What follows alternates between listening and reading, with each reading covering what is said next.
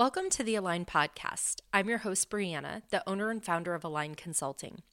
This podcast was created as an avenue to dive deeper into topics that help align core values and how to pursue things that serve you, how to create or expand your current network, and receive new ideas to create paradigm shifts in your thought processes.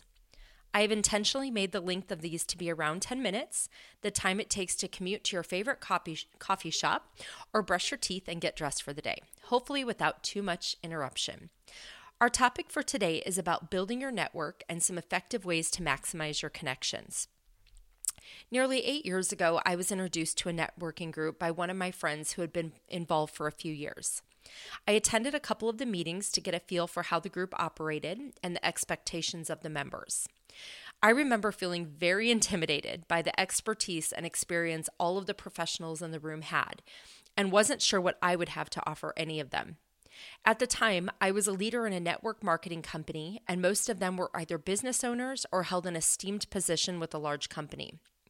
The intention with this group was to focus on closed business between members, offer referrals and introductions, and find philanthropic opportunities to serve the community. I loved everything about the structure and the purpose, but was still unsure what I was going to bring to the table. I made it my mission to find a way to provide some level of value to every single person in the room. I knew eventually it would come back to me in some way, shape, or form.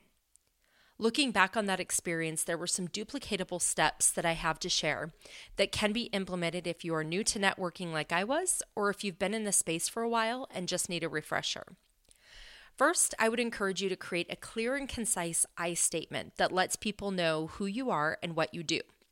For example, my I statement is something like this. In my consulting role, I strive to do 3 things: help individuals identify their core strengths and values, develop those to a higher level of competency, and connect individuals and resources to them to catapult results. This will allow others to hear your professional product or service offerings to help keep you top of mind when a referral opportunity arises. I would highly recommend coming up with something that can identify your uniqueness as an individual, even if you're part of a bigger organization. Every networking group I've been a part of usually has multiple people in that particular industry, so it's important to find something that you do to set you apart. Second, make it a point to listen to others when they give their pitch or presentation. Take notes if it helps you to remember who they are and what they do. Start thinking about people in your circle that could directly benefit from an introduction to them or could immediately utilize their product or service. Most of networking is really a listening-based skill that can pay huge dividends for all parties when the right connection is made. Once you have identified a great leader intro, take the time to craft a well-written email, message, or text between the other 2 parties. I typically start off with a genuine and sincere compliment about each person I'm connecting, if I know them well enough. Or if I don't, it's usually something that has impressed me about their skill set or ability. People want to be affirmed not just about what they do, but who they are as a person. This also creates a warm introduction feel and not just name dropping or a transactional approach. It's important to remember that every person you know knows at least 100 people that you don't know. So even if a connection that may not be direct exchange business could easily result in a secondary introduction that could be the perfect match. One of the biggest rookie mistakes I see people make at events or networking groups is to have the mentality of what's in it for me. They are so concerned with what they are going to say, who is going to take their business card, and what type of return on their investment that they are going to get. If you take the approach of connect first, collect later, it will pay much bigger dividends to you in the future because you've created value and a reason for people to trust you. It's easy to want to show up and be fed, but it's much more valuable to feed others first. And I promise it will all come back to you. Lastly, I've learned important lessons on guarding your time. It's common when you're starting a new business or position to want to be everywhere all the time. And for a short amount of time, that works. What I found over the last several years of intentional networking is it can become exhausting or daunting to be on all the time. Or some things just started to run their course and my time could be better utilized.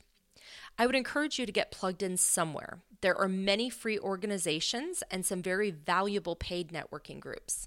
Once I started to feel confident in presenting myself, making connections for others, and seeing the benefit of a growing network, there were some groups I stepped away from because it just became too comfortable and social, which is a great problem to have. Some of the best people I've met and some of my closest friends were the result of those groups. But knowing when something has served its purpose, it's okay to move on. One final tip I will give you as you become a seasoned networker is to adopt a practice of do business with people who do business with you. That might sound contradictory to how I started this topic, yet it will be important as you continue to grow your network in the long run.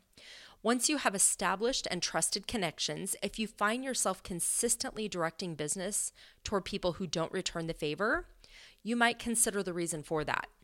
If others aren't referring business your direction, look inward first. Maybe there is something they don't understand about your role that you need to communicate more effectively.